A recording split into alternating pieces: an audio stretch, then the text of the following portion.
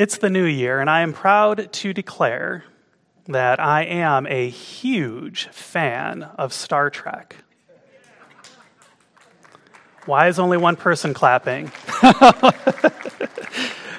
And I'm particularly a big fan of Star Trek: The Next Generation, and that aired in the late 80s, early 90s. And with this series in particular, I think creator Gene Roddenberry wasn't just creating incredibly good science fiction entertainment, but he was also creating an ideal that he believed society could work toward.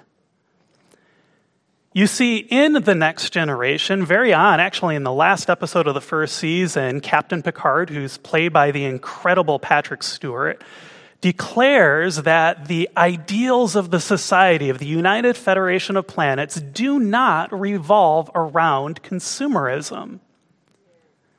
Instead, they revolve around personal growth and evolution, the betterment of oneself. Their society is not structured around getting things. In fact, their society is structured around everyone having not just what they need to survive, but what they need to thrive. And that thriving is centered around exploration and evolution and growth. And it's not just for themselves individually, but with the larger goal of their whole society being uplifted. Now, what's striking about this society for me is that even though they have this incredible technology, that means that anyone could quite literally, out of thin air, have any possession that they desire. They don't just get possessions. In fact, they possess only what it is that they need to fulfill that desire to better themselves. They derive their fulfillment instead through the relationships that they cultivate. And through this powerful drive to explore the universe in all of its flavors, and to embrace the differences that they see, rather than being afraid of them. And the thing that I love the most about this universe is that they are fiercely optimistic, even in the face of the greatest challenges. Now, this all sounds very familiar to me, and perhaps this kind of a society might sound familiar to you too, because in essence, it's kind of what our founder, Ernest Holmes, was talking about. It's what he teaches through the science of mind. Because you see, there's this foundational concept that is behind everything that Ernest teaches, and that is the idea, the singular idea that thought comes before everything that we see and experience in the world. That thought is, in fact, the first cause. And because we have power over our thought, that means then that we can change our world by changing our perception of what the world actually is, and by considering what it could be. And we do this by moving beyond our basest fears into faith that there is an intrinsic goodness baked into all of reality, just like the chocolate chips in a chocolate chip cookie.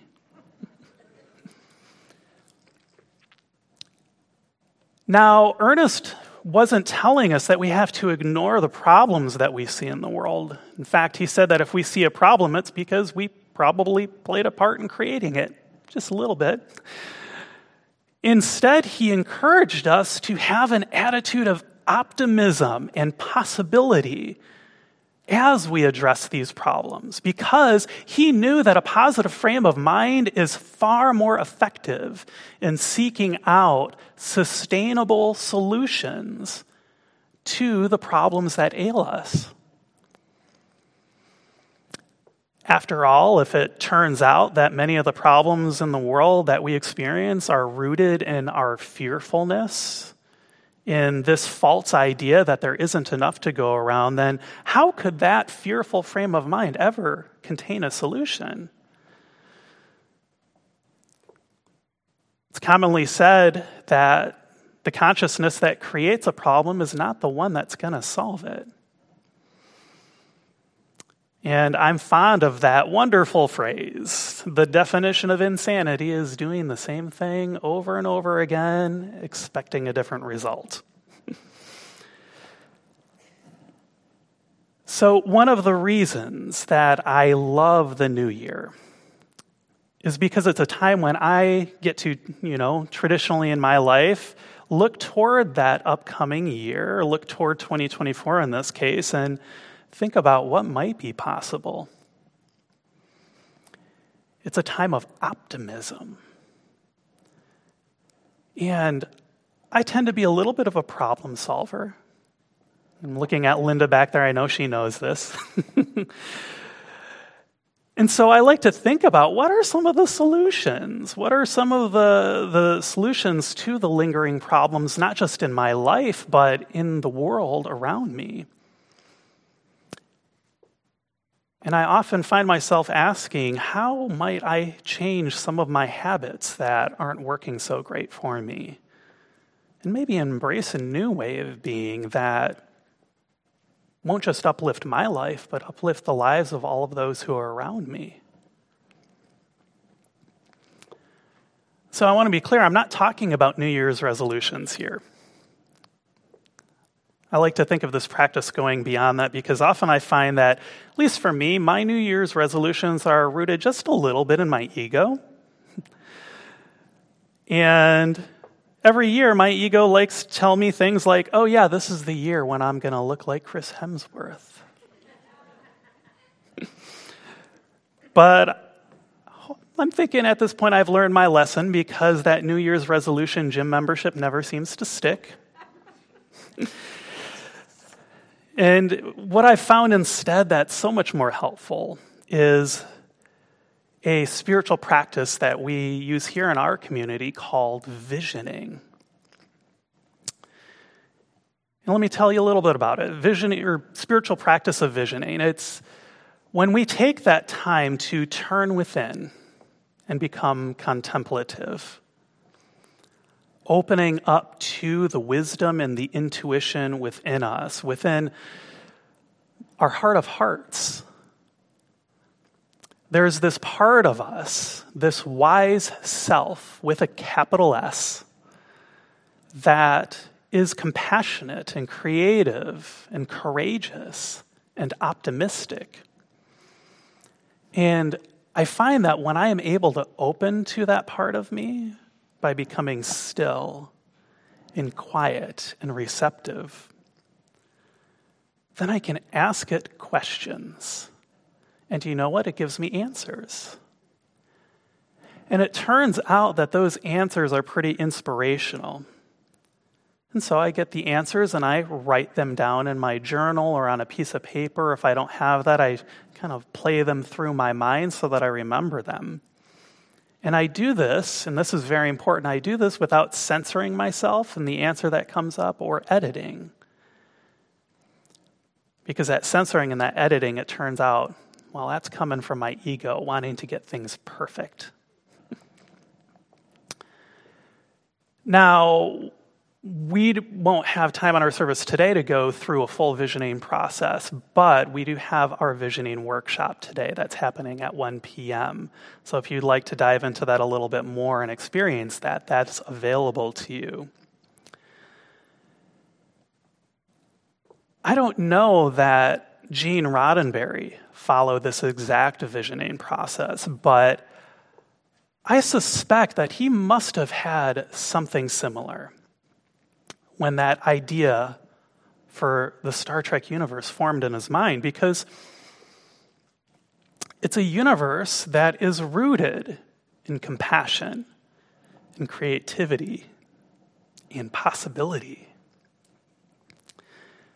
I don't think those things could come from anywhere other than that wise inner self within him. What Gene Roddenberry was talking about is what we heard in our vision and mission statement. He was talking about a world, in fact, a universe that works for everyone. Now, that phrase, a world that works for everyone, that comes from our global vision, and there's a little bit more to it. And as I was doing my own contemplation in this new year, I was kind of turning within and seeing like, okay, what does that world that works for everyone look like? And my wise inner self came back to me and said, hey, we've already written this down, right? So I'd like to share with you today the full global vision for Centers for Spiritual Living, because I personally find it very inspiring, and I hope that you have that same experience. We envision all people, all beings, all life as expressions of God. Now, I'm going to add an addendum here. If you don't like that word God, if it might be triggering or challenging, you can use whatever word you like. You can say love, you can say the universe, you can say wholeness, whatever word works for you here. We see a world in which each and every person lives in alignment with their highest spiritual principle, emphasizing unity with God and connection with each other. A world in which individually and collectively we are called to a higher state of consciousness and action. We envision humanity awakening to its spiritual magnificence and discovering the creative power of thought. A world where each and every person discovers their own personal power and ability to create an individual life that works within a world that works for everyone. We envision a world in which we live and grow as one global family that respects and honors the interconnectedness of all life. A world where this kinship with all life prospers and connects through the guidance of spiritual wisdom and experience.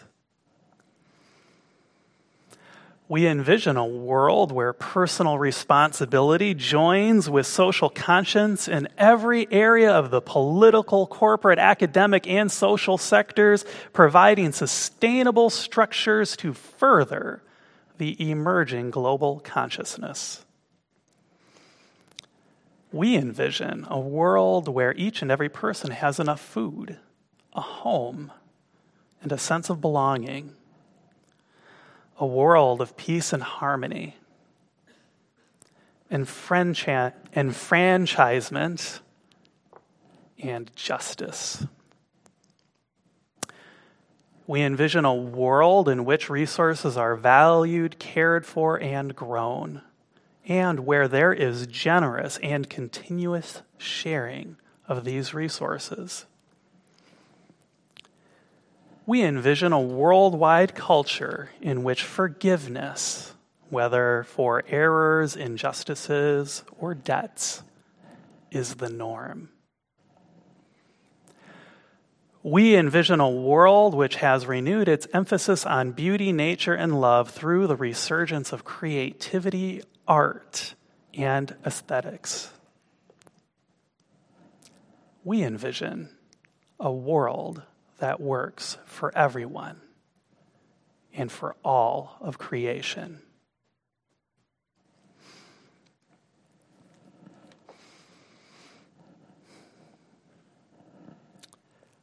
Now, I have to say, I think that Gene Roddenberry could get behind this vision, don't you? Our global vision, at its core, is grounded in that idea that there is no separation between you, between me, between anyone in the world. And that because we are all part of that same divine one, that we uplift ourselves when we uplift others, It's a vision that is grounded in optimism, focusing on what could be, rather than getting dragged down and mired in what currently is.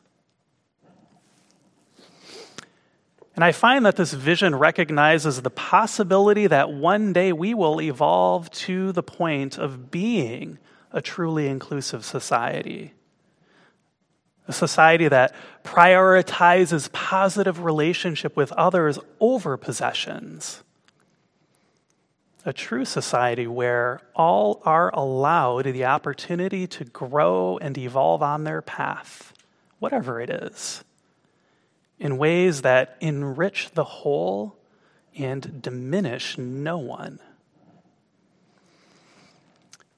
When I take the time to contemplate this vision, I have to consider for myself not just that it's possible, but that it's actually possible within my lifetime.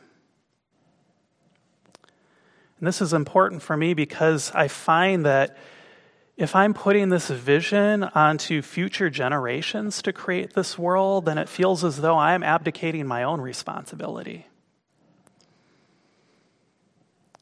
Now, I recognize, because I'm a pragmatist and a problem solver, that we might not get there before I transition on to whatever the next step of consciousness is for me.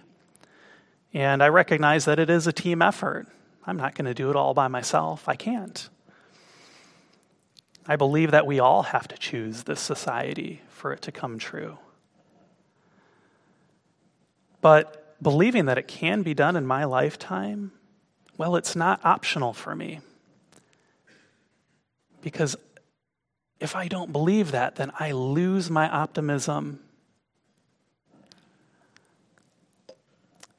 That's why I'm so inspired by this community, because each and every day I see all of you showing up with that optimism, bringing just another one of those beautiful chocolate chips in that cookie that is our world, bringing the good with you.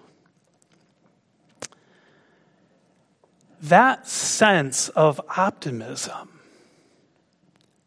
that's why I think that Star Trek has been so successful. It's been around since the 1960s, and we're in 2024. Its optimism has carried a message of inclusion and evolution for so many years, and it shows no sign of stopping. They're still making Star Trek shows. If you didn't know, they're actually really good. And I have to be honest, I haven't always been an optimistic person. Sometimes I struggle. Last month, I shared that it can be challenging to try and look for good in situations that really have no good, like war and oppression and poverty. But today, I'd like to talk about how we might actively seek out that good, how we might look for those chocolate chips and that delicious cookie, looking for it where we know that it does exist. Because I find that seeking out that good fuels my optimism and keeps it charged. And it reminds me that we actually can have a world that works for everyone in our lifetime. Last Sunday, I really appreciate how Dr. Edward was sharing his love of the Good News Network with us. And especially, you remember that story about the whale that they saved off the coast on San Francisco. That really inspired me. And I think that's such a good place to start. And I encourage you to check that out if you haven't checked it out. Because looking outward for that goodness is such a wonderful way to remind us that it is there when we look for it.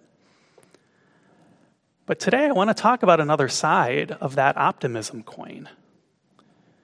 And that's that we also can seek out that good within us. Now, for the longest time, I felt like I wasn't any good. In fact, I kind of felt like I was worthless. And so much so that I wanted to be invisible to the world because I felt like if I was in the world, I would be a burden to those around me because I was no good. And that mindset really influenced how I showed up in the world, or rather, how I didn't show up in the world. It's one of the main reasons that I couldn't find happiness, I couldn't find fulfillment.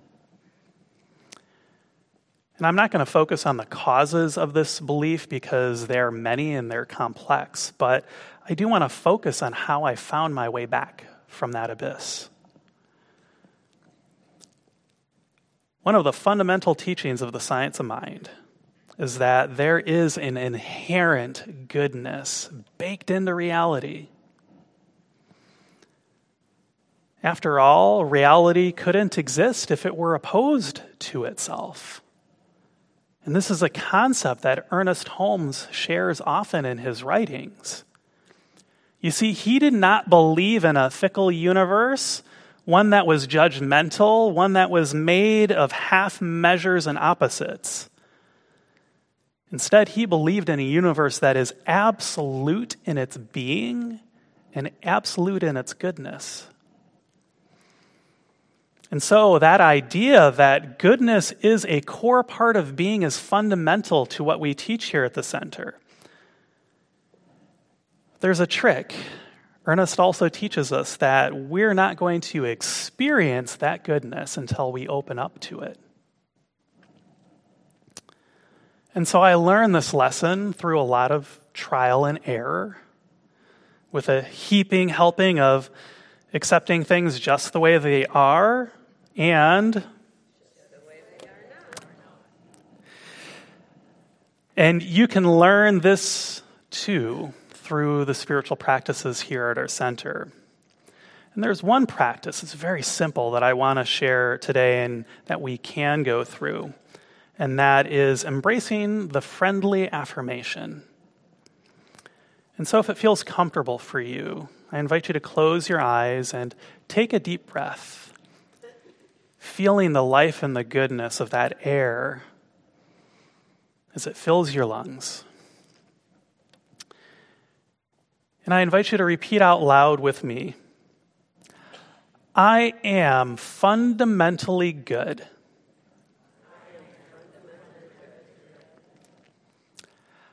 I don't have to do anything to get this goodness.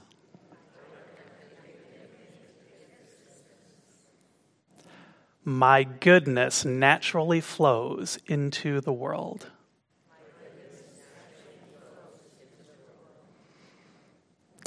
All right, keeping your eyes closed, take another deep breath, again feeling the goodness of life filling your lungs, and let out a sigh. Now, staying in this contemplative state, ask yourself, check in. As you spoke those words out loud, was there any part of you, even if just a little bit, that did not believe what you were saying about your inherent goodness? Now, maybe there wasn't, and that's great. But if you're like me, there might have been a little voice that was saying, oh, I don't know if I believe that. And if there is, you can ask that voice, what is it that you need to actually believe that I am inherently good?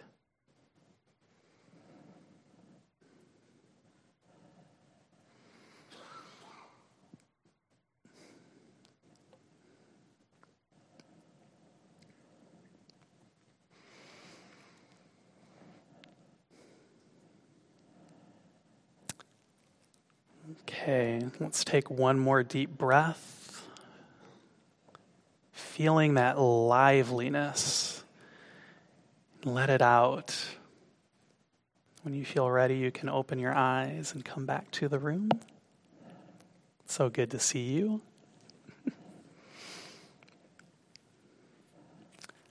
I promise you, that goodness is within you. And I found that the more I embrace my own inner goodness, well, that leads to optimism. And that optimism leads to being able to see new possibilities in the world. And being able to see new possibilities in the world is what I know will lead us to the solutions to the most glaring problems that we see in the world. Sustainable solutions that are inclusive of all and that diminish no one. I believe it is this intrinsic goodness that both Gene Roddenberry and Ernest Holmes believed in, because it shows in their seemingly boundless optimism. And so today I'd like to leave you with these words that I found from Gene Roddenberry that I find very inspiring. Reality is incredibly larger, infinitely more exciting than the flesh and blood vehicle we travel in here. If you read science fiction, the more you read it, the more you realize that you and the universe are part of the same thing. Science knows still practically nothing about the real nature of matter, energy, dimension, or time. And even less about those remarkable things called life and thought. But whatever the meaning and purpose of this universe, you are a legitimate part of it. And since you are part of the all that is, part of its purpose, there is more to you than just this brief speck of existence. You are just a visitor here in this time and this place, a traveler through it. So I invite us to take that into prayer. And as I breathe in the goodness of life myself, recognizing that it is in that air, in my lungs, in my body, in this entire life and reality existence, I know that there is only that good, only that one, only that wholeness and perfection. And I know that connecting all of this together is the power of unconditional love. And it is that unconditional love that I know I am one with here and now, knowing that that is one of the infinite ways that goodness makes itself known in this world. As me, as each and every person here today on our live stream, I know that that goodness is here now. That goodness is infinite, and that love is infinite. And I claim for us here and now an opening, an invitation for our hearts to open, to allow that goodness that has always been there and always will be to come forth, to make itself known, to express itself in this world through our actions, through our ideas, through our relationships.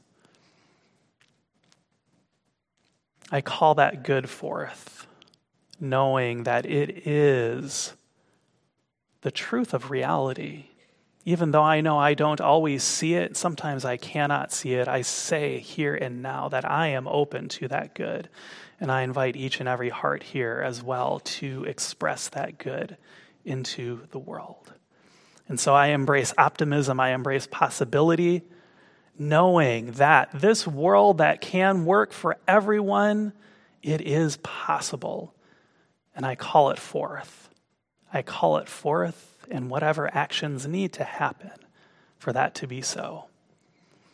And so I am grateful for that, grateful for each and every heart that is open to expressing that goodness in the world. And with this gratitude, I release these words into the action of that law of mind that always, always, always acts upon what it is given. I let it go, I let it be, and I invite us all to seal this prayer together by saying, and so it is.